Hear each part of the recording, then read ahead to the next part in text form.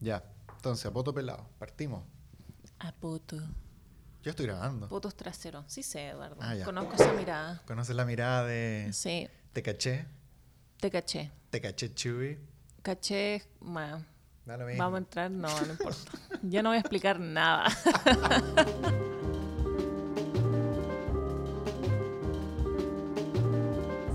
Francisca Meneses. Molly. Estoy como Amigos y lleno de amigas. poder, no puedo parar. Sí. Estás como Saiyajin. Sí, el ¿Te Saiyajin imaginas de la ahí? Francisca Meneses. ¿Te imaginas que habría un Saiyajin? ¿Y te lo he ocultado todo este tiempo?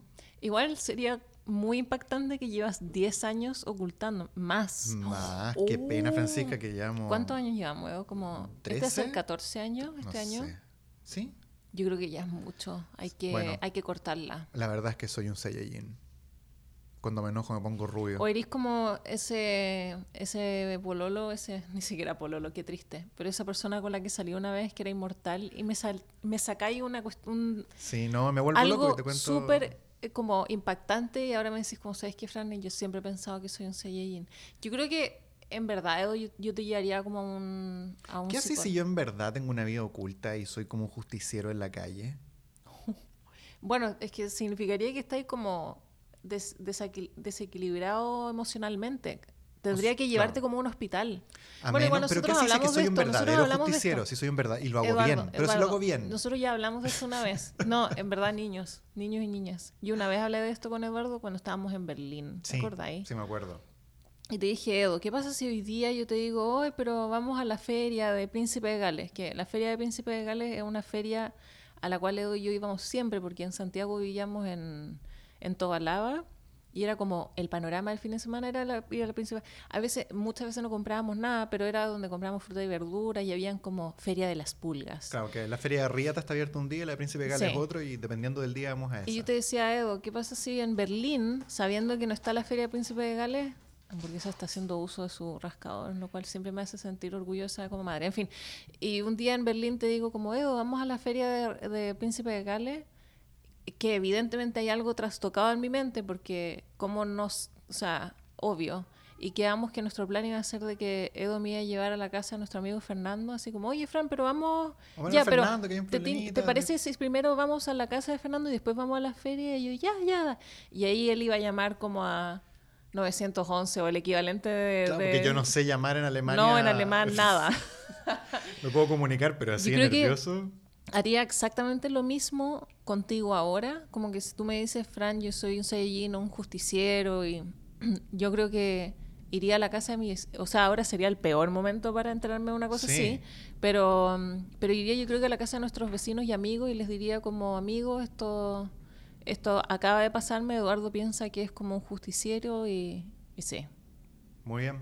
Igual que bueno que tenemos un plan B. Yo creo que cada pareja debe siempre tener un plan Uno B. siempre tiene un plan B en caso de que tu pareja se vuelva absolutamente loca. O que tenga coronavirus, que también ya hablamos de esto. Tenemos plan B para todo. Sí. Oye, Francisca, ya que estamos hablando de cualquier cabeza de pescado, bienvenidos al capítulo collage. Cabeza de pescado. Ca- Cabeza de pescado pavés. Cabeza de pescado collage. Tu nickname en el Ese colegio. sí, Oye, ese. ¿tú conocías el cabeza de pescado pavés? Y eso va como Eduardo, comillas, cabeza de Cabeza de pescado, pescado, cierre comilla pavés. pavés. Buena, Obvio. sí, obvio, ya, me gusta. Nos dimos cuenta de que hoy no teníamos un gran tema, así que vamos a hablar de muchos temas. Pequeñas cositas que queríamos conversar, pero igual que el capítulo Collage 1, son temas que no alcanzan para un capítulo entero, pero son pequeños comentarios interesantes, que nos parecieron interesantes y divertidos para compartir. Como por ejemplo... Pero antes de que entremos como a los temas, Me estáis cortando toda la inspiración, necesito Francisca. preguntarte algo, Edo. Dime. Como con lo que estábamos hablando antes, cuando uno tuvo como un momento en la infancia triste. Ah, en antes de general. empezar a grabar el capítulo, dices Sí, tú. sí.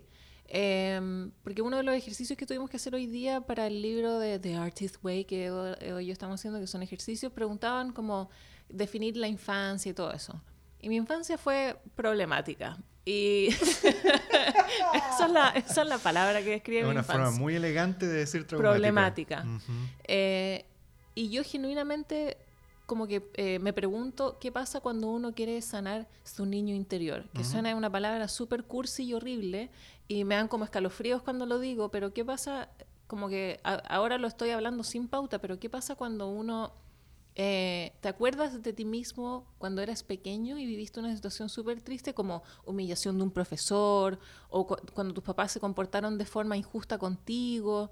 Y cómo uno es, como que hay veces en que me dan ganas de abrazar a pequeña Fran de 7 años y no sé cómo uno lidia con eso como adulto, como que hay veces en que pienso como uno quizás debería hacer una ceremonia y comprar algo que querías cuando eras pequeño, pero que ahora lo puedes comprar, o no sé, mandarle una carta a tu persona, no sé, como que, ¿qué se te ocurre a ti? ¿Qué No opináis sé, del tema? bueno, esto ya es un tema que yo no estoy calificado porque no soy psicólogo, pero creo que tiene que ver con lo que te hace más sentido a ti con respecto a ese evento. Si es un profesor que te dijo algo muy brutal y tú dices como, pucha, nunca le dije lo que quería decirle y tengo esta herida que no ha cicatrizado y tienes forma de contactar al profesor, de más que podéis decirle. Y si no, si es como el juguete que nunca me compraron y que yo siempre quise y mis papás, no sé qué, si es una cosa así de simple, te puedes comprar el juguete. Creo que varía con respecto al origen. Ahora, si es algo como un acto de violencia o algo así, depende quién lo hizo, si lo puedes conversar o no. Como que creo que cada uno tiene que ver ese tipo de soluciones. Pero creo que ahora que lo estás comentando es súper útil revisitar esos pequeños dolores infantiles y tratar de darles como... Una vuelta. Sí, y al final es como reexaminar lo que uno está haciendo ahora de adulto y que uno de adulto tiene una perspectiva muy distinta de las cosas de lo que le gustaban o de lo que le dolían cuando niño también. Sí, de hecho me sorprendí mucho porque una de las preguntas es como, ¿qué era lo que qué son cualidades que a ti te gustan que tenía la Fran pequeña? Y por ejemplo mencioné muchas cosas que hoy en día sigo haciendo. Qué extraño, nunca te había comentado esto. No. Pero por ejemplo, a mí cuando chica me encantaba hacer a la gente reír. Me encantaba. Como que para mí un logro en un día era como hacer reír a una compañera de curso o incluso decir una payasada en clases y que todos se rieran a costa de recibir una reprimenda de la profesora. Claro, claro. Era como, no importa, hice reír a todo el curso. Cosa que todavía sigo haciendo. Me encanta hacer reír a la gente o decir algo divertido. Era súper líder cuando era pequeña. Como que me encantaba, no sé, llevar grupos o tomar decisiones por ser como la jefa. No sé por qué. Pero hay todavía ciertas cualidades que me acuerdo y digo como, son cosas que hago, como dibujar, ser creativa, hacer mis propios juguetes, que sigo haciendo el día de hoy. ¿A ti te pasa lo mismo? Sí, estaba pensando por qué te gustaba ser el líder. Creo que es porque eres una persona empática también. Porque no eres una mal líder. No eres un líder que va a llevar a la ruina al resto, sino que te gusta ser el líder para que todos puedan como mejorar. Como eso es lo que yo veo de ti. Creo que sí. Y también cuando niño, no sé, pues cosas que me gustaban, también como hacer reír o como hacer algo que fuera como entretenido. Me gustaba entretener. Creo que es algo... Sí, me gustaba como entretener o enseñarle algo a alguien, como que yo aprendía algo y poder mostrarle como, ¡ay, mira lo que aprendí! Y mostrarle algo también me gustaba. Como compartir conocimiento es algo que me gustaba y me sigue gustando todavía. Y ahora eres profesor. Bueno, entre otras cosas, sí, pues, para eso voy. En fin, quería conversar esto contigo porque me parece un tema interesante y no lo quería conversar como para que llegáramos a un resultado, sino porque esto igual gran parte de esto es como una fotografía muy instantánea de mi relación con Eduardo, como que hay muchas veces que conversamos cosas y no llegamos a una solución, pero es bonito como escuchar como la opinión que tiene la otra persona. No quiero llegar a un resultado así como, obvio. ¿cuál es la solución de sanar a tu niño interior? No, pero también por lo que estabas diciendo, y si permito cortar tu Obvio. cuestión ahora, me tiene que ver también con revisitar cosas del pasado. Como yo tenía una perspectiva sobre algo y ahora cambió. Por ejemplo, estaba pensando... que quería conversarle a los queridos oyentes que el otro día, nuestros radioescuchas, nuestros telepodcasters escuchantes, que el otro día, hace un par de semanas ya, decidimos ver Las Tortugas Ninja. Maravilloso cambio de otra cosa que queríamos conversar. Sí, porque es una película que yo cuando la vi, cuando niño, era así... A mí, ¡Las Tortugas Ninja! Yo creo que es muy difícil explicarle a alguien cuánto me voló la cabeza Las Tortugas Ninja. Bueno, yo creo que a todos cuando niños algo nos voló la cabeza. A la generación que venía abajo mío, los Power Rangers le volaron la cabeza. A mí los Power Rangers no me hicieron nada, pero las Tortugas Ninja era así... El alfa y el omega. Sí, era de donde emanaba todo en la raza humana. Tenía peleas, tenía humor, tenía ninjas, y tenía así como personajes antropomórficos y era como violento. Pero en particular la película de las Tortugas Ninja. No, los dibujos animados, ok, pero la película era como era mi religión. Yo me la sabía entera esa película. Yo la veía con subtítulos en inglés y yo no hablaba inglés, pero imitaba el inglés de la película. Y como que muchas palabras que aprendí y formas eran de la película. Entonces para mí las Tortugas Ninja era así un tatuaje en el pecho, así, ¡tortugas! E hicimos verla. Sí, de hecho ese fue nuestro panorama del otro día. Con Edo vimos de nuevo la película original y fue muy extraño, Edo, porque yo nunca había visto las Tortugas Ninjas. Esta fue mi primera vez viendo la película en la vida. Porque aparte que las Tortugas Niñas, no quiero ser como normativa de género, pero era súper de niños. Súper de niños, sí. Y a mí nunca me llamaron la atención las Tortugas Niñas, como que para mí quizás si me lo topaba quería ver a Avril O'Neil y Sería, que era como la periodista, pero nunca pasaba con ella y era también un personaje súper, entre comillas, pasivo en la serie. Y súper objeto, como la princesa que tenían que rescatar. Obvio, entonces era como, no, qué aburrido este programa, pero en fin. Y el otro día lo vimos y este era como otro tema que queríamos conversar en este capítulo de hoy, Collage, Cabezas de Pescado, que era como revisitar películas y darnos cuenta de lo diferente que es verlas como adulto. Es muy distinto. Porque, ¿qué te pasó cuando viste las Tortugas Ninja? Me pasó que la vi, yo me acordaba que era así violenta y era como intensa y era como... Y había cosas que yo no entendía por qué pasaban en la película, me acuerdo. Que yo la veía y había como... De una escena a otra había algo que yo no entendía y yo decía, oh, qué raro, ¿por qué habrá pasado? Me pasaba mucho esto, no sé si a alguien más le pasaba, pero esto es lo que quiero compartir. Me pasaba mucho con las películas durante los 90, cuando estaba todas estas películas, este tipo de cine, de acción principalmente, que había muchas cosas de la trama que yo no entendía y yo pensaba que no entendía porque era niño. Y que los adultos entendían. Los adultos de seguro entienden esto, pero yo no sé por qué está pasando. Y me pasaba con algunas partes de las Tortugas Ninja que decía, ¿por qué hicieron eso? Debe ser que soy niño y no lo entiendo, esto es más profundo. Y ahora adulto la veo y la película es una película para niños.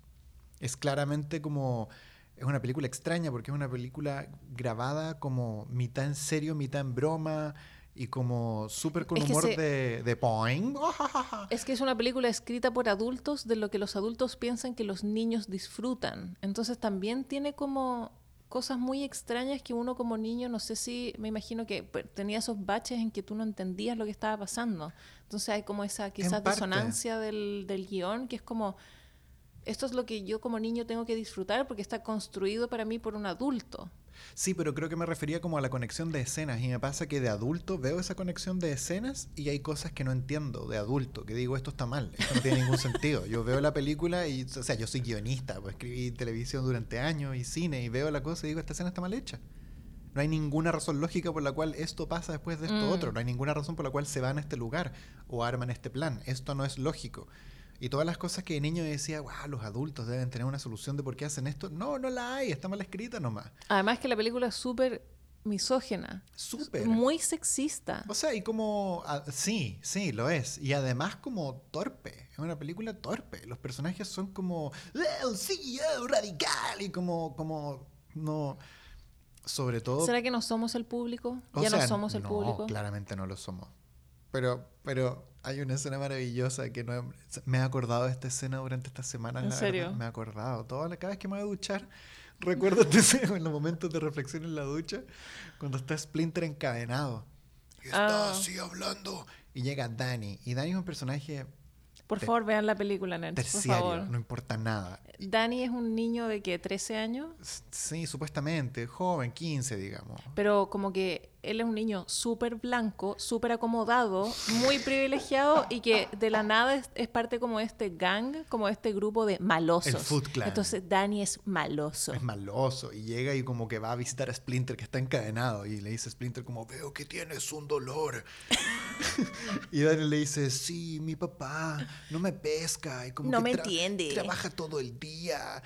Y era así como, loco, le estás hablando a una rata gigante que está encadenada. Muerta de hambre. Crucificada, no ha tomado agua ni comida en una semana. Y tú, sí, mi papá no me quiere. Es como... Caray, Dani. lamento mucho que la chica que te gusta no esté tomándote en serio, pero ¿podrías darme un poquito de agua? Oh, terrible. Pero, en fin, me ha pasado también con muchas películas. Bueno, yo nunca vi 16 Candles o 16 Velas No, o el tampoco la he Breakfast visto. Club, que son como películas... Breakfast Club la vimos juntos. Pero no la vi en el momento que salió porque yo también era muy niña cuando salió. Que estas ya no son películas de los 90, son películas de los 80, pero que son películas que yo veo hoy en día y digo, no puedo creer que esto fue en algún momento nuestra referencia de lo que hay que hacer en ciertas situaciones, porque es absolutamente inapropiado. Y Sí. también me cuesta creer que son películas de culto, porque The Breakfast Club no es una película buena. Es súper mala. Es terrible. O sea, en fin, como que me suceden cosas cuando hablo de esas Breakfast películas. Club? Sí. Sí, bueno, y de todo eso es como, ¿cuál fue la otra que vimos? High no sé qué, in Richmond Unique School. También lo mismo. No me Pero acuerdo. también me acuerdo que para ti una película como increíble o que te había dejado muy para adentro era La carretera perdida. Carretera Perdida y Pi fueron dos películas Que que tú me eras como, gustaron mucho. esta película es demasiado fuerte, no puedo creerlo. Y pensé durante mucho tiempo después de haberla visto. Y decidimos ver ambas películas Sí. hace muy poco tiempo. O sea, muy hace poco un par de tiempo. años, pero de adultos. La vimos el 2009. Pero a lo que me refiero la vimos de adultos. Sí. Y tú me decías como, esta película no es para nada como la recuerdo, no tiene sentido, como... O sea, a mí me pasó, al revés, me pasó que Carretera Perdida cuando la vi, dije como, wow, qué increíble, es una película súper compleja, súper profunda y no entiendo lo que pasa y todo es tan confuso y todo es tan interesante. Wow, y como que me doló la cabeza. Yo dije, sí, Carretera Perdida es así, lo máximo, es una película así, cine metafísico, increíble. Y la vimos de adulto y yo no la volví a ver desde esa vez que la vimos, el 2007, 2009, no me acuerdo. Pero la vimos de nuevo y fue como, esta película A es súper lógica y B es súper mala. Sí. Bueno, si a alguien le gusta Carretera Perdida, todo bien. Yo pensé que me encantaba, pero la volví a ver y fue como, uff, esto es súper malo. Sí. Me pasó lo mismo con Pi. Yo me acuerdo, yo cuando fui a ver Pi, nosotros también la vimos esa. Sí. Yo vi Pi a los 16, creo que la fui a ver al cine. Porque en esa época Gonzalo Farías, de El Séptimo Vicio, no sé si tuviste El Séptimo Vicio alguna vez. Bienvenidos a El Séptimo Vicio. Y tenía un programa en el cual hablaba de cine. Y era todo como... El cine de Aronofsky es un cine profundo. Era como una cadencia así. Y era la referencia de cine en el Vía X. Entonces hablaba de Pi, Fe en el Caos y la película súper buena. Y sortearon entradas para ir a ver la película. Y te las ganaste. Y claro, había que hacer una cola y logramos sacar las entradas con Matías, con un amigo mío. Y fuimos con Matías al cine, a la premiere de Fe en el Caos. Y nos sacaba una foto y salimos como en las fotos de las premiere de la película. Y estábamos ahí los dos sentados en la escalera, entramos en la película. Alucinamos con la película. Así, qué onda, qué heavy el mensaje, qué profundo. La película tiene un montón de capas. Qué increíble. Y ahora la vimos de nuevo de adulto y me pareció pésima. Así como... No sé. No tenía la profundidad que yo creí que tenía, lo cual me hace dudar de cuán profunda puede ser una película realmente. En esos términos, como en los términos de, están como... Creo que responde también a la época en la cual uno es más adolescente y las cosas que son levemente menos narrativas o levemente... ¿Te sorprenden tienen, más? claro, una metáfora un poco más elaborada, uno dice, no, es que esto wow. No, es que tú no entendís, yo estoy en otra. Pero también depende de persona. Hay mucha gente que, por ejemplo, no sé si han visto El Hoyo. Hay mucha gente que está hablando de El Hoyo en la película Netflix, sí. Española creo que es. Sí. A mí y Eduardo no nos gustó El Hoyo, hay que decirlo al tiro. Lo encontramos como El Hoyo. Sí, como El Hoyo. Pero hay mucha gente que ha dicho como, wow, esta película es muy impactante y como la simbología del capitalismo es como tan interesante. Y para nosotros era tan evidente que estaba hablando y no había una propuesta más allá de eso. Claro. Era súper evidente en su mensaje, que no tiene absolutamente nada de malo. No, claro. Que sea evidente el mensaje. Pero es como hacer una metáfora de algo que ya sabes, como cuando tomas agua te hidrata. Ajá, voy a hacer una película en la cual la gente consume piedras y luego se vuelve fuerte porque consume piedras. Y esa es mi película que habla en el fondo sobre la hidratación. Como que ese es el mismo ejercicio traspasado a una crítica al capitalismo. Que ni siquiera una crítica, una descripción de la pirámide capitalista. ¿Pero qué tiene? ¿Por qué voy a ver eso? No sé. Pero oye, lo que te pasó con las películas, ¿te ha pasado con la música? Como haber escuchado una banda que te volaba la cabeza cuando eras niño y ahora que la escuchas de adulto, tú como... Sí, ¿Sí? pero también toma en cuenta de que yo escuchaba agrometal, po. Entonces, o sea, junto con otras cosas, no escuchaba solo agrometal, pero en la época en la cual disfrutaba, porque yo siempre tuve como los gustos musicales más o menos como abiertos, entonces mientras no tenía ningún problema en escuchar agrometal, así como el más cerdo agrometal, al mismo tiempo también escuchaba, no sé, pues Pulp o Suede, como que también entraban otras cosas al espectro. Pero claro, ahora escucho...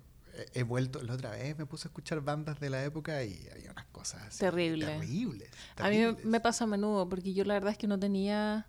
Y eso es lo interesante de repente del gusto, que es súper subjetivo, pero yo cuando niña a mí nadie me enseñó a escuchar música, nadie. Uh-huh. Entonces yo siempre escuché lo que mis compañeros de curso estaban escuchando y después lo que sonaba en MTV, que no es necesariamente... No quiero decir como lo mejor y lo peor, porque es como agregarle atributos a la música. Es lo que estaba disponible. Pero hoy en día sí me avergüenzo de mucho de lo que escuché al principio. Entiendo por qué lo escuchaba y por qué me gustaba. Eso me pasa. Pero hoy en día siento que por fin estoy aprendiendo a escuchar música súper de adulta. Ha sido un viaje muy bonito, pero de la mayor parte de las cosas que escuché cuando niña me avergüenzo. Y esto es demasiado personal, por favor no se sientan mal de que todavía les gusta la banda, pero por ejemplo, no sé si ahora escucharía Evanescence o Avril Lavigne o Ashley Simpson.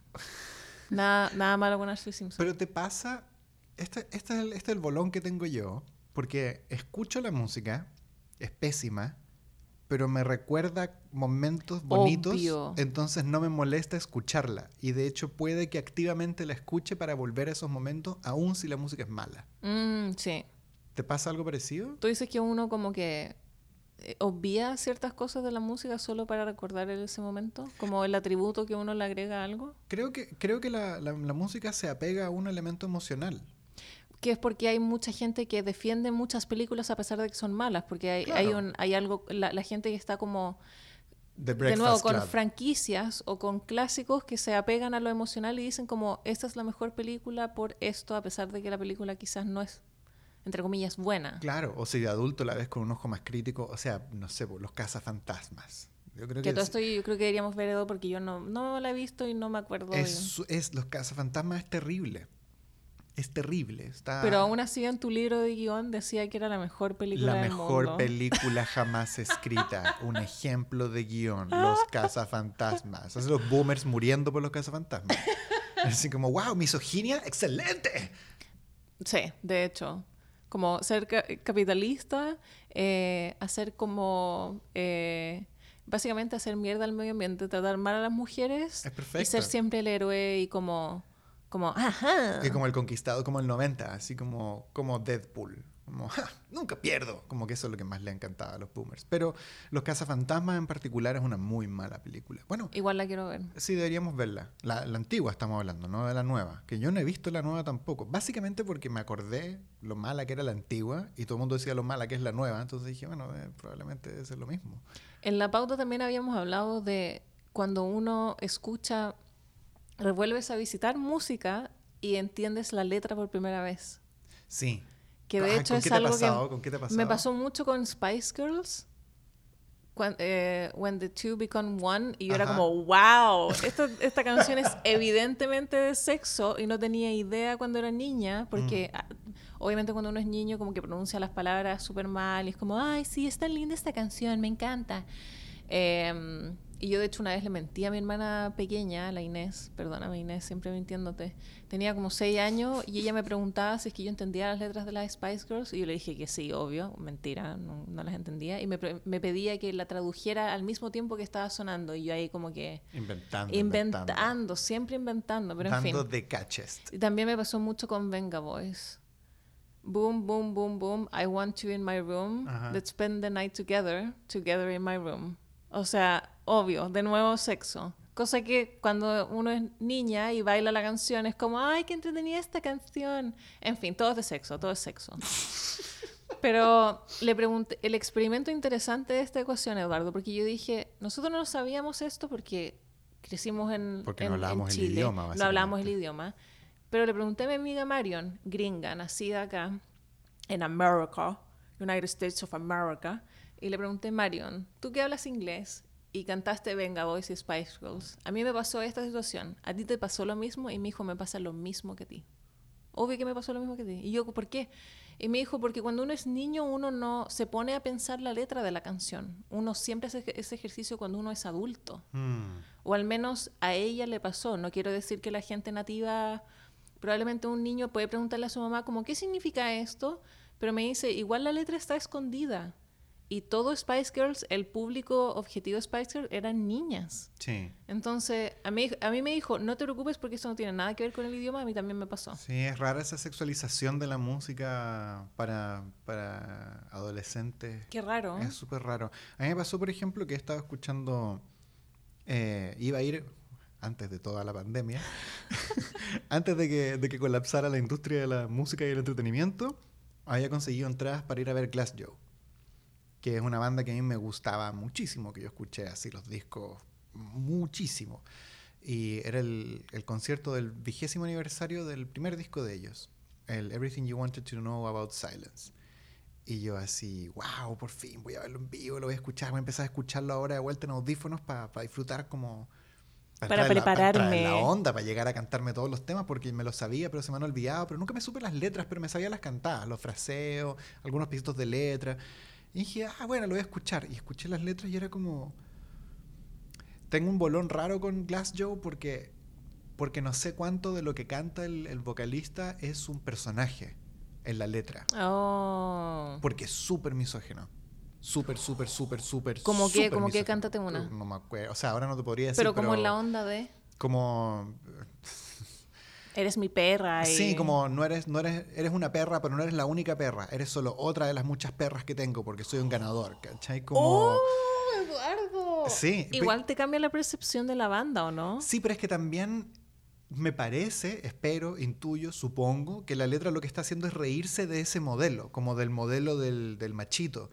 Pero está súper presente en muchas partes de las letras. Entonces una parte de mí quiere pensar de que es una lógica de, ok, debe ser eso, pero otra parte de mí dice, ok, pero aún si lo fuera, ¿cuál es la necesidad de hacerlo? O sea, sí, pues ese es el ejercicio que uno hace, de nuevo, al obviar una película antigua en tonos misóginos porque tú quieres seguir queriendo esa banda. Y el hacerlo, el empezar a dudar y cuestionarse de... este sistema de la banda, de lo que sea, implica igual renunciar a esa banda. O sea, o dejar de percibirlo en la luz que lo tenías antes. Sí. Porque para mí lo que más me gustaba de Glass Joe era la forma de cantar como unido a la música. Hay una cadencia particular, la voz me parecía interesante, entonces era como, qué buena, tiene algo como... Pero no te pasa lo mismo que cuando... Te pasaba lo mismo con Foxing, Evo. Te iba a preguntar, cuando el cantante es un saco wea, y saco wea es como imbécil o estúpido, pero la banda es muy buena, ¿qué te pasa con eso? Cuando la Se me persona... arruina. Obvio, ¿verdad? Pero a mí me pasó que, bueno, lo de Foxing, a mí me gustaba mucho el primer disco. O sea, no mucho, me gustó cuando salió. Y naturalmente fue decayendo, pero también... Pero también cuando los vimos en vivo porque fuimos a ver This Town Needs Guns. Me acuerdo. Y Foxing era el telonero de This Town Needs Guns. Entonces Sí. no es como que fuimos a ver a Foxing. Ah, no, lo sé. Pero Entonces, tú me habías dicho que él era como... Yo no lo conozco, pero fuimos a ver el show y fue como, este personajillo es como... Él es como raro y no buen raro. Sí, no, es como, no, parece que no me cae bien. Como posero. Sí, Sí. pero ese hecho fue como... y ocurrió que salió el siguiente disco y no me gustó. Entonces fue como, ok, no es una pérdida porque me gustaba como el primer demo y el primer disco, pero tampoco rayé con el asunto. Como Creo que estaba es la eterna disyuntiva de cuando uno separa al artista de el arte. El arte de su obra. Me encanta hablar de eso, Evo. ¿De qué? ¿La separación Como- artista-obra? Sí. A ver, ya, Porque yo no puedo- hagámoslo otro tema dentro del collage. Veamos. A ver, Yo no puedo hacerlo. No separar puedo separar al artista de la artista. obra. Sí. ¿Por qué? Porque siento que el arte es una proyección de uno mismo. Ujú. O es algo que está dentro tuyo y uno lo saca y lo pone sobre la mesa. Para Ajá. mí eso es arte. Y es comunicar algo que te pasa, cualquier cosa. Entonces, quizás como voy a agarrar una pantalla gigante y me voy a proyectar en esa pantalla, pero Dale. siento que como yo pongo tanto de mí misma en mi trabajo, no puedo imaginarme que alguien haga esa separación. Ujú. Por eso me pasa mucho que cuando salen a la luz como casos de abuso o de, no sé, incluso como evadir impuestos, cualquier cosa como escándalo a nivel de un artista, me es muy difícil ver el trabajo de esta persona bajo los mismos ojos porque sentiría que no hay una conexión real, como quién está... Si este artista se manda un escándalo de abuso sexual, por ejemplo, y es, no sé, un comediante como Louis C.K., o es un artista plástico, o ahora han salido varios como... Picasso, digamos. O varios artistas como Picasso, me es muy difícil ver el arte como este símbolo de honestidad o de como la mujer, como mi musa, si es que esta persona está siendo un abusador o se metió con menores de edad, etcétera. Uh-huh. Entonces siento que aquí alguien está mintiendo, o es el arte que estás haciendo o eres tú como persona. Hay algo, no hay una conexión clara. O eres una fábrica de salchicha. Ya lo entiendo. Entonces, eso es lo que me... Sí, pero... Ok, estoy de acuerdo contigo. Dale. Pero déjame agregarle una complicación más. ¿Eso va solo en el arte o en cualquier elemento cultural? En cualquier elemento cultural. Entonces, por ejemplo, Heidegger. Heidegger era un filósofo, súper buen filósofo, nazi. Si tú lees los cuadernos negros de Heidegger, el loco habla de cosas nazi. Las memorias de Husserl cuentan de cuando Heidegger hacía comentario antisemita y echaba a los judíos de la clase e hizo lo posible por sacar a Husserl de su puesto de la universidad hasta Para que mí, logró echarlo. Heidegger era un cancelado. Heidegger está cancelado de así turbo. Uh-huh. Pero su filosofía, lo que nos queda, no sé, Ser y Tiempo, su obra máxima, sigue siendo una joya de la filosofía. O por ejemplo, si tuvieras un... no sé, pues un arquitecto que es un perfecto imbécil, que trata pésimo a todo el mundo y es un tarado máximo, Uh-huh. pero hace un edificio hermoso. ¿Qué se hace con qué hacemos con ese edificio? A lo que voy es, creo que la materialización que alguien puede hacer de algo y que resulta beneficiosa para el resto es susceptible de ser separada de la persona que la hizo, en la medida en la cual ese objeto que ha sido como manifestado nos puede servir a todos para algo. Es que entonces en su uso está siendo como redimido. Sí. Pero eso no deja de ser de que el artista sea un imbécil. Sí, claro. A mí lo que me pasa es que quizás, bueno, la gente que basó su trabajo en el movimiento de Picasso y empezó a hacer como cubismo ya creo que Picasso era cubista, ¿o no? Entre otras Estoy, cosas. ya, Tuvo el periodo rosa, el periodo azul, el periodo bueno, cubista, pero si hay gente que se basó en su trabajo sí. para salir adelante, obviamente como que la gente no puede evitar eso y como que ahora no sé si todo el mundo siempre ha sabido que Picasso era se metió con una menor de edad o Neruda, etcétera. Claro. O si es algo nuevo, etcétera. Y uno sabe como, de nuevo, dónde aprieta el zapato. A mí me pasa que me es difícil obviar la situación y en sí el arte es como... Uno puede estudiarlo, pero es un producto acabado, ¿o no? Sí, a mí me pasa con respecto a eso que... Vuelvo al punto que decía antes. Creo que tiene que ver también, y voy a tratar de juntar los dos puntos que acabamos de hablar. Creo que tiene que ver con la relación emocional que yo tengo con respecto a eso. Entonces, es que, por ejemplo, Michael Jackson. Para mí el Bad de Michael Jackson era un disco, el segundo disco que me compré en cassette. El primero fue el Vasos Vacíos de los Fabulosos Cadillac. Y el segundo fue el Bad de Michael Jackson. En un cassette en la Feria del Disco, así el año, no me acuerdo, 92. Cuando haya salido. Muy, muy, muy, muy antiguo. Y era importante, yo escuché ese cassette así hasta que se le gastó la cinta. Lo compramos cuando salió, fuimos a una feria, lo encontramos ahí, lo compramos en vinilo. Y yo así, bueno, tengo el Bad en vinilo, qué bacán, el Bad. Y vimos el documental de Living Neverland y no puedo escuchar a Michael Jackson. No puedo. Una cosa ética, así como suena y me siento como un... Y era una conversación que tuvimos con Rodrigo, fanático de Michael Jackson, músico, y me dice, es innegable el aporte que hizo Michael Jackson a la escena pop, porque él innegablemente fue un gran aporte, así como Picasso lo fue y Pablo Neruda lo fue. Michael Jackson es como los Beatles, es como Elvis, es un aporte innegable a la música. Pero eso no quiere decir de que pueda disfrutar su música ahora. Como que puedo separar el aporte que hizo de la relación que tengo yo con ese objeto. Que no tiene que ver con el artista y la obra solamente. Tiene que ver como el artista, la obra y mi relación con esa juntura llamada artista-obra. Entonces, mi relación con la juntura artista-obra se ve quebrada. Sí. Al punto en que solo puedo apreciar técnicamente la obra. O sea que es algo personal igual. Para mí.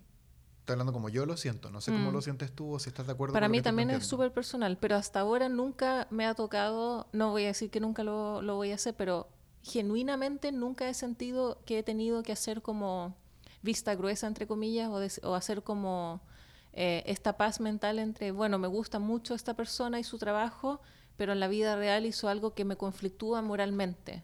O no estoy de acuerdo con cómo es esta persona en su vida, cómo trata a otras personas, o etcétera.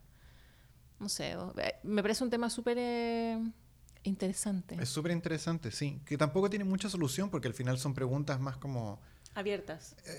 Claro, y que tienen que ver con qué es el arte, cuál es la relación que nosotros tenemos con el arte, Sí. cuál es la diferencia entre arte y cultura, como que son preguntas así tan grandes que al final no las puedes masticar, como que lo que puedes hacer es dibujar los bordes y conversar sobre el borde nomás.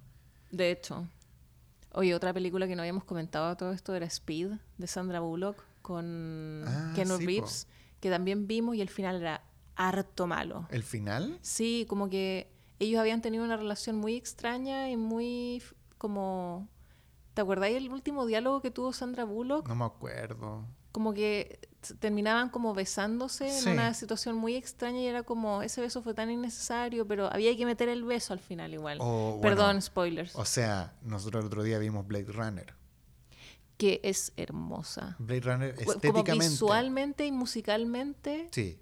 me voy a poner de pie, Eduardo. Sí, no, la fotografía, estamos hablando de la antigua, la nueva también, pasa lo mismo con la nueva, que estéticamente es increíble y sonoramente el diseño sonoro de la película es hermoso, Sí. pero la trama es tan mala, yo no podía creer lo mala que era Blade Es el Runner. guión, es Pésimo, muy extraño. Pésimo. No tiene sentido. Otra cosa que no tenía sentido y que lo acabo de ver en la pauta fue Evangelion. Pero espera, quiero terminar con Ah, Blade ¿por Runner porque no puedo creer lo que vimos el otro día. O sea, era todo tan lógico, tan evidente todo lo que pasaba, no había ninguna resistencia de nada. Era como, debo investigar. Como que yo la terminé de ver, Edu, por la visualidad de la película, Sí. más que por el guión. No sé si te pasó lo mismo, porque Sí. yo era como, estoy muy aburrida con lo que está pasando en cuanto a diálogo, pero es como que me pasaba que cada tiro de cámara era como una foto. No sé, en fin. Sí. Por favor, véanla porque igual es un experimento. A lo que quería llegar también es que en un momento la película se vuelve súper como sexualmente violenta.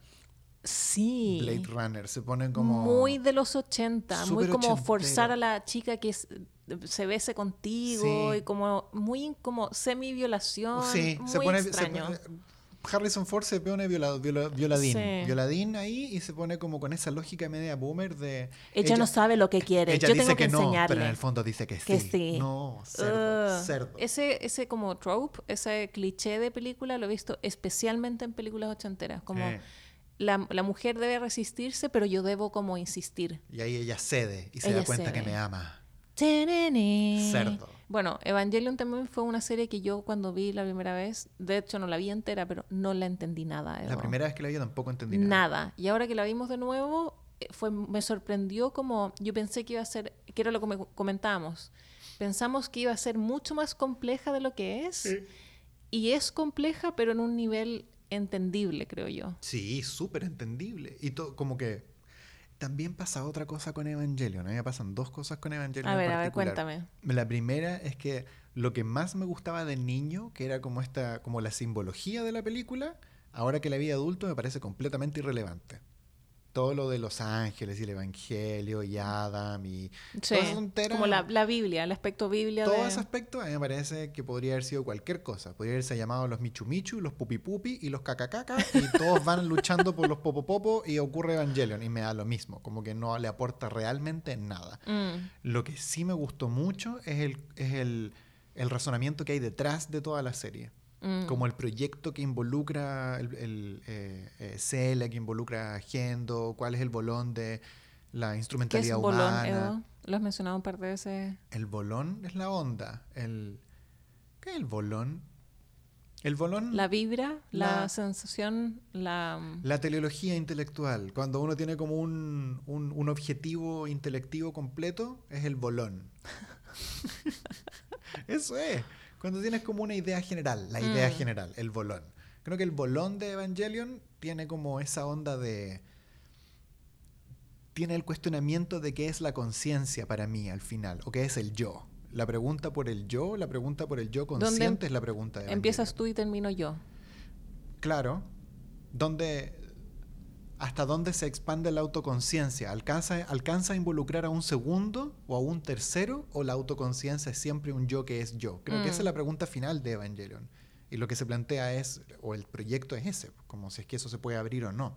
No voy a hacer los mayores spoilers porque esto es súper general, si es que no la han visto, pero Véanla, por favor. verla. Otra cosa que habíamos comentado en la pauta. Perdón por irme en la volada con Evangelion, no, pero por supuesto. Pero me tocaste un Evangelion tema. hay que irse en el bolón. Muy bien. Escribí muy a la rápida, Eduardo, cosas que uno echa de menos de ser niño y que hay que lidiar, las cosas que uno tiene que lidiar cuando uno es adulto. Por ejemplo, ¿no te pasa que hay veces en que hay que hacer cosas muy aburridas de adulto y uno dice, qué ganas de ser niño y no tener que hacer esto, no tener que lidiar con esta responsabilidad? Como a mí me pasa específicamente con dos cosas. Uh-huh. Cuando sonaba el citófono en Berlín y alguien tenía que contestar. Pero era no hay yo nada casi más siempre que contestaba. horrible que alguien toque la puerta y tú decir, no quiero contestar, no quiero lidiar con esta responsabilidad de adulto. Y cuando alguien te llama por teléfono, y no es como un robot ni nada por el estilo, porque acá en Nueva York a veces te llaman como robots, que son como spam y uno no tiene que contestar, pero como que tú sabes que es una llamada importante que debes contestar y es como, no quiero hacer esto. No te pasa, ¿hay algo que te pase en particularmente que uno quiere irse como viajar al pasado y no tener que lidiar con esto? Muchas, casi todas las cosas, en verdad. Me pasa con lavarme los dientes a veces. Lavarme los dientes sí, pero me pasa más como con hacer ejercicio, ponte tú. De adulto tengo que hacer ejercicio, si no me vuelvo una bola. Es verdad. Y de niño podía comer 1000 porquerías y todo estaba bien y como que bajaba de peso por osmosis. O si estaba gordito, era un niño, no importa. El niño está gordito, filo. Da lo mismo. Va a crecer, se va a pegar el estirón y ya va a adelgazar. Ahora no hay ningún estirón que pegarse. ¿Tú eras niño gordito, Evo? Yo tenía barriguita, sí. Yo también, yo era niña gordita. Pero llegó el estirón y empecé a hacer deporte, entonces como que funcionó. Pero el hecho de, no sé, poder sentarme a comer basura todo el día, que yo creo que si ahora comiera esa cantidad de dulces me muero. Pero uno tampoco ahora tiene esas ganas de comer ese nivel de azúcar, me pasa. No, es verdad. Como esa vez en que con Matías te dejaste 3 litros de bebida en una sentada. En una noche, Tú no harías eso ahora aunque pudieses hacerlo porque no quieres, como que es demasiado para ti. Sí. O lo podría hacer, Evo, una mano al corazón. No lo logramos en ese momento. Y te comiste como 5 lucas en esos chocolates mantecosos que vendían en el kiosco. ¿Cómo se llamaban? No tenían nombre, eran unas porquerías de 10 pesos y nos gastamos creo que 5.000 pesos en chocolates ¿Cuánto de es 10. ser 5.000 pesos? Como $10 como 500 chocolates eran. Sí, pero son como chocolates de muy baja calidad que venden a granel. En fin. Era asqueroso. Sí. Era comer mantequilla, porque era eso es lo básicamente más mantequilla asqueroso con que has cacao. hecho en tu Es vida. lo más asqueroso que he hecho en mi vida. ¿Y fue eso con los 3 litros de bebida? No, 2 días distintos. Wow. ¿En el mismo fin de semana? No. Ah, ya. No. Que lo cual lo hace menos grave, pero en verdad es lo mismo, es horrible. Sí, está en el historial de mi cuerpo. Yo creo que nunca le he hecho eso a mi cuerpo. Yo le he hecho cosas innombrables. No. Las cosas más asquerosas las he hecho contigo, Eduardo. No, yo las cosas más asquerosas no las he hecho contigo. ¿Te acordás de creo una que estoy en vez otra en escala. Carlos Antunes que nos comimos una pizza familiar del Domino's? Familiar, entre tú y yo. Me da risa que digas una vez. Varias veces. Y después nos comimos una casata de helado, una caja de helado gigante. Sí. Y yo después todavía tenía hambre, Eduardo. Y unos palitos de ajo, obviamente. Obvio. Yo creo que eso es lo más asqueroso que he hecho. Sí, fue bastante asqueroso. No es lo más asqueroso que he hecho. Lo recuerdo igual con mucho cariño. Yo también. Sí. Yo creo que lo más asqueroso en términos de cantidad de comida que he hecho era que mi amigo Matías, nuevamente, que es la segunda vez que pasa este capítulo, cuando obtuvo su primer trabajo... Creo que ya lo dijiste en este podcast. Ya pero repítelo para los niños. Que él me había prometido de que en su primer sueldo se lo iba a gastar en invitarme a comer a un restaurante. Al Fridays. Y íbamos a pedir todo el menú. Y nos sentamos y nos pidió pero el menú. no pidieron todo el menú. No pudimos pedir todo el menú. Pero pedimos comida para 6 personas, yo creo. La mesa estaba llena y seguían llegando platos. ¿Los meseros dijeron algo? No. ¿Qué te van a decir? No sé ¿Estás pagando por esto? No, obvio, pero igual... No, en fin. Fue horrible. ¿Tú querías morirte, Eduardo? ¿Hay un deseo de morir, Eduardo, en estas acciones? No, queríamos disfrutar, o sea, sabíamos que es algo que no íbamos a volver a hacer nunca más. Y de hecho no lo volvimos a hacer nunca más. Es una estupidez porque lo harías otra vez en tu vida. Obvio, obvio. Pero puedo contar la historia. Una vez fuimos a un restaurante y pedimos todo lo que había en por lo menos una página del menú la vimos completa. Entonces, Wow. Por favor, dejen en los comentarios la cosa más asquerosa que ha hecho en términos de comida. En términos de comida con su cuerpo. Que no tiene que ver con una vez comí ranas que estaban. No, No, como cantidades absurdas, pero asquerosas. No como, ay, una vez me comí 20 plátanos. No, algo cerdo. Para terminar, Eduardo, tengo la pauta trabajos de verano o cosas que hicimos en el verano. Yo solo quiero decir de que yo trabajo desde que tengo memoria. Yo era una bebé y trabajaba. Es como un bebé en el banco. ¿Qué hace él? Como chupando. Cuenta los billetes. Tiene como un chupete. Sí. ¿Qué pasando las monedas? Un habano. Lo que pasa es que el trabajar en mi casa estaba muy incentivado y yo crecí viendo a mis hermanos trabajando cada verano como empaquetadores en supermercados, etcétera. Entonces siempre estuve trabajando como repartiendo de estos volantes en la vía pública. Y recuerdo que mi trabajo de verano. Clásico trabajo de verano. Y hubo un verano en que trabajé vendiendo futones. Y fue un trabajo muy extraño, donde me ocurrieron muchas cosas que yo empecé a entender como la mecánica de cómo funcionaba el mundo en la vida real. A ver, ¿cómo Por ejemplo, la gente que trabajaba conmigo, el personal, era solo una señora. Entonces teníamos a cargo la tienda que estaba muy cerca de la casa de mi mamá. Y ella sabía que este era mi trabajo de verano y que yo en el fondo como que estaba de paso. Claro. Entonces, cuando yo llegué, mi primer día de trabajo, ella me dijo, no, nosotros nos vamos a turnar los clientes. Entonces, cada vez que entre una persona, o te toca a ti o me toca a mí. Y a mí justo un día, Edo, muy al principio, que llegó un señor, un extranjero, y nosotros estábamos vendiendo esos colchones súper costosos, los Tempur. Bueno, son unos colchones así... Muy caros, ¿no? Muy caros, ricos. Yeah. Así como 1 millón, 2 millones el colchón, porque son como de memory foam y habían unos que son como eléctricos. Entonces, tu lado de la cama y el lado de tu pareja pueden levantarse de formas diferentes, como según las necesidades de cada uno. Era así como el Rolls Royce de los colchones. Y este señor quería comprarse todo. Entonces, obviamente yo así como súper emocionada, como una de mis primeras ventas, ya había tenido otra experiencia, entonces sabía cómo vender, había tenido que aprenderme el catálogo, Eduardo, completo, así como los modelos, no sé qué. Y esta señora, que obviamente ahora lo veo en retrospectiva y digo, no importa, ella necesitaba esta comisión, pero me robó la comisión, obvio. Me hizo como, ay, Fran, muchas gracias por todo yo ahora me encargo, de aquí en adelante me encargo yo. Y ella se llevó toda la venta. Y cuando le mencioné esto como a una compañera de trabajo, creo que a una de mis hermanas, porque también pasa que todas mis hermanas tuvieron ese trabajo. Era como el rito de iniciación el familiar. Rito de iniciación. Todas me dijeron como, Fran, lo que ella hizo no se puede hacer, esa venta era tuya. Pero en fin, quizás hay veces algunas personas que no sé, esto te va a hacer mi comentario hiriente del día de hoy, ¿estás preparado? Tienen muy poco en la vida. Hay gente que tiene muy pocas cosas en la vida. O hay gente que está más desesperada que otra. Tú también estabas buscando un trabajo de verano, es su trabajo muy fijo probablemente, también, sí. Me hace sentir pésimo, Eduardo. Soy una persona oscura por dentro. No hay que ver. No. Déjame saborear mi maldad, mi veneno. Pero al mismo tiempo también es verdad, o sea, no digo que sea verdad que tiene muy poco en la vida, pero sí es verdad que es injusto lo que hizo. Sí. Podría haberte dicho como, oye, pucha, loca, necesito esta comisión, o ha sido un súper mal mes. Un mal mes, lo que sea. Es mi sueldo, ¿cachai? Como podemos dividirnos a mitad esta porque es mucha la diferencia. Bueno, el siguiente cliente no me lo dio a mí, también se lo quedó ella.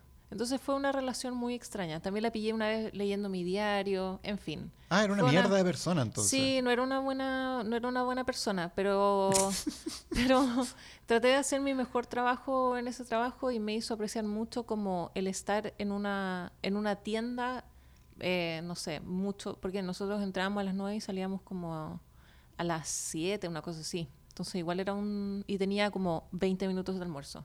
Así que, en fin, esa fue una de mis muchas. También trabajé en Starbucks siendo barista.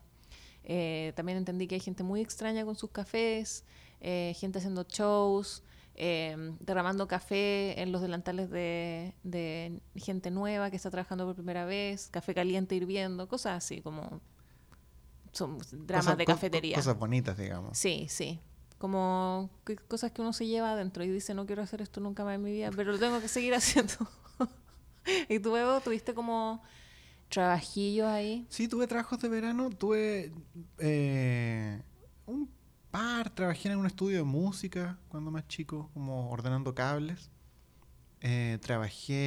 Recuerdo muy bien 2 trabajos en particular. Uno que fue de barman, que me conseguí un amigo que su hermano organizaba eventos y él como que también trabajaba como ayudando a organizar los eventos. Y necesitaban un barman y yo necesitaba plata porque estaba así súper mal de plata en mi familia y empecé como a trabajar de barman los fines de semana. Y iba a estos eventos, pero eran eventos largos, eran tiradas como, no sé, por el viernes había que llegar a las 9 de la noche y te ibas a las 5 de la mañana para la casa. Y no es como bailar y pasarlo bien, es como trabajar. Es estar en caja o sirviendo trago. Entonces era así, servir trago. Como, ya, dame 2 piscolas, compadre. Y así como, teniendo que darle.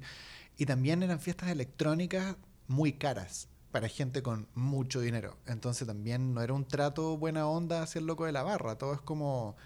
la gente iba con la perspectiva de que tú eres su empleado. Sí. Y te pueden tratar mal porque están pagando. Entonces tenía como ese bolón de como de hacerte saber que ellos son los jefes. Mirarte en menos, sí, como para algo te pagan, etcétera. Ese era el bolón. Los clásicos de ayer y hoy. Pero la paga era buena. O sea, para la época no era una mala paga por noche. Entonces yo iba a trabajar 1 o 2 noches...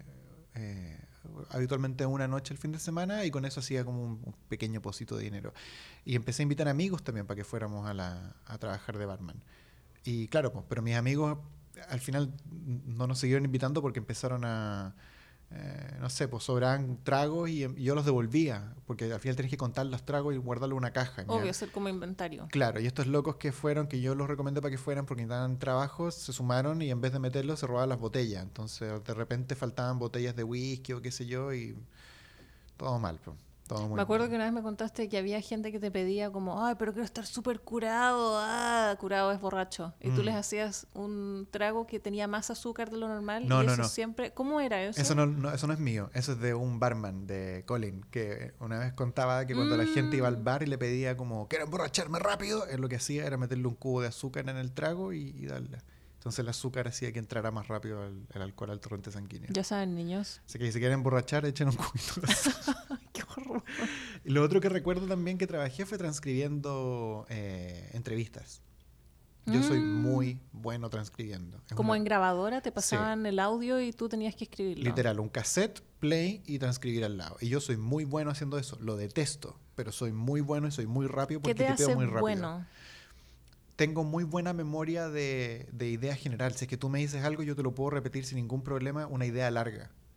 Como entonces palabra por palabra. No tenías que pausar la grabadora cada 2 segundos. No, la pausaba como cuando se cerraba la idea y transcribía la idea completa. Entonces avanzaba muy rápido. Una cinta que era para, no sé, 3 días la hacía en 1 día y medio. Como que avanzaba el doble de la velocidad normal. ¡Oh, qué impresionante! Pero era el trabajo más aburrido de la Tierra. Me imagino, y es un trabajo que no puedes hacer, o sea, no puedes hacer nada mientras lo haces. No es como, voy a escuchar música o como... No, solo estar ahí sentado transcribiendo unas entrevistas, que en ese caso eran entrevistas de cuando estaba cambiando el sistema de salud en Chile. Entonces, entrevistamos a las señoras del aseo, entrevistamos a los médicos, entrevistamos a los jefes del hospital. Y eran las 3 perspectivas del problema de salud. Era súper interesante. Y de hecho, cuando fui después de esa entrevista, después que la transcribí, estábamos en una fiesta y conversé con un médico y decía, mira, y le conversaba de estos temas. Y me decía, tú eres médico, ¿verdad? Y yo, no, transcribí entrevistas. Así que pasé por culto en una conversación. Pero bueno, sí, creo que ese era otro trabajo que recuerdo que hice... Y que hice bastante porque me tocó con compañeros que tenían proyectos y necesitaban transcribir cosas y yo les transcribía los audios también. Así que es un trabajo que detesto, pero que hago bien. Muy bien. Francisca Eso Meneses. también sería una buena pregunta. Algo que haces muy bien, pero que odias. Algo que hago muy bien. No sé si lo odio. ¿Qué haces tú muy pero bien y no te gusta? A ver. Estar contigo. No sé, creo que tú sabrías mejor qué es lo que... No sé, que es algo que tú no te gusta, pero haces bien. Creo que tienes tus objetivos como que has utilizado. No, sí, diseñar. Diseñar, sí.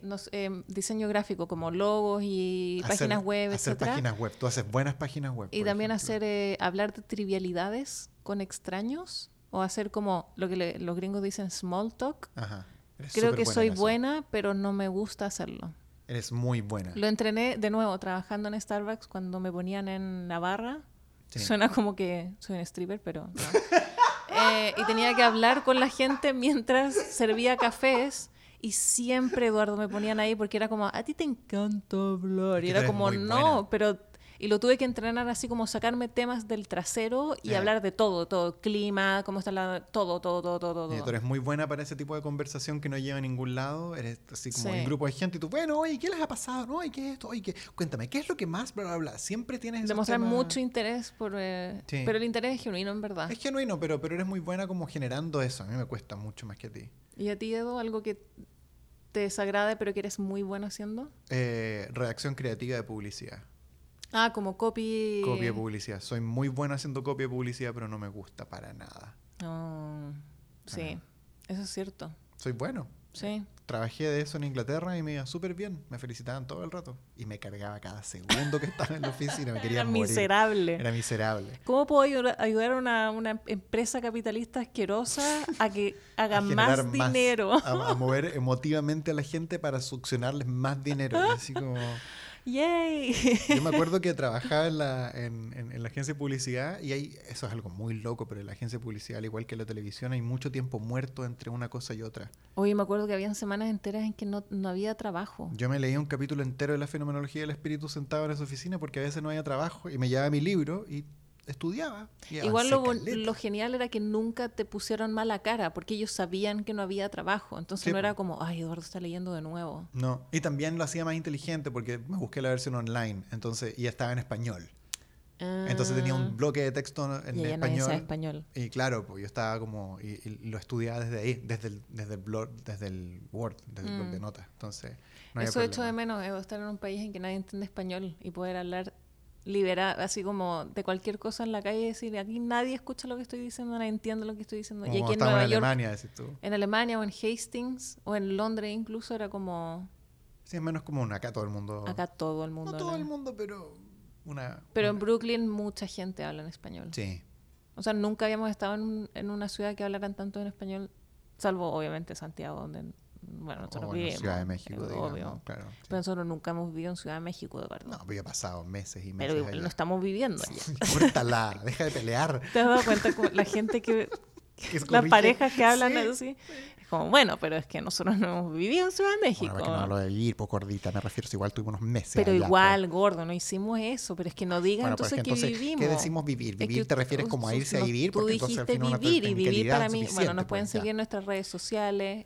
Arroba el pavés. Arroba Franer. Estamos La verdad es que ahora estamos en la casa nomás. No estamos en ninguna otra parte más. No, Eduardo. estamos en la casa encerrados. Tu Sí. vieja está libre de nosotros por ahora. Así que nada, pues que tenga una buena semana. Por favor, díganos en los comentarios la cosa más asquerosa que han hecho en cuanto a comida o algo que no disfrutan hacer, pero que son muy buenos haciendo. Oye, cuéntenos si es que vieron alguna película o alguna canción que o sea algo. decepcionante. Y que, claro, a raíz de ser adultos tiene una segunda lectura, una nueva luz que ha caído sobre el objeto. Sí. O si es que pueden separar al artista de su arte. Vale, ¿es posible separar al artista del arte? Eduardo, no, creo que tu acento chilango es mejor que el español. Tu mexicano es mejor. Mi acento español es terrible. Sí. Pero bueno. Bueno. Eso es, pues, Eduardo. Eso es todo. Que tengan una muy linda esta semana. nota. Adiós. Adiós. ¿Qué pedo, güey?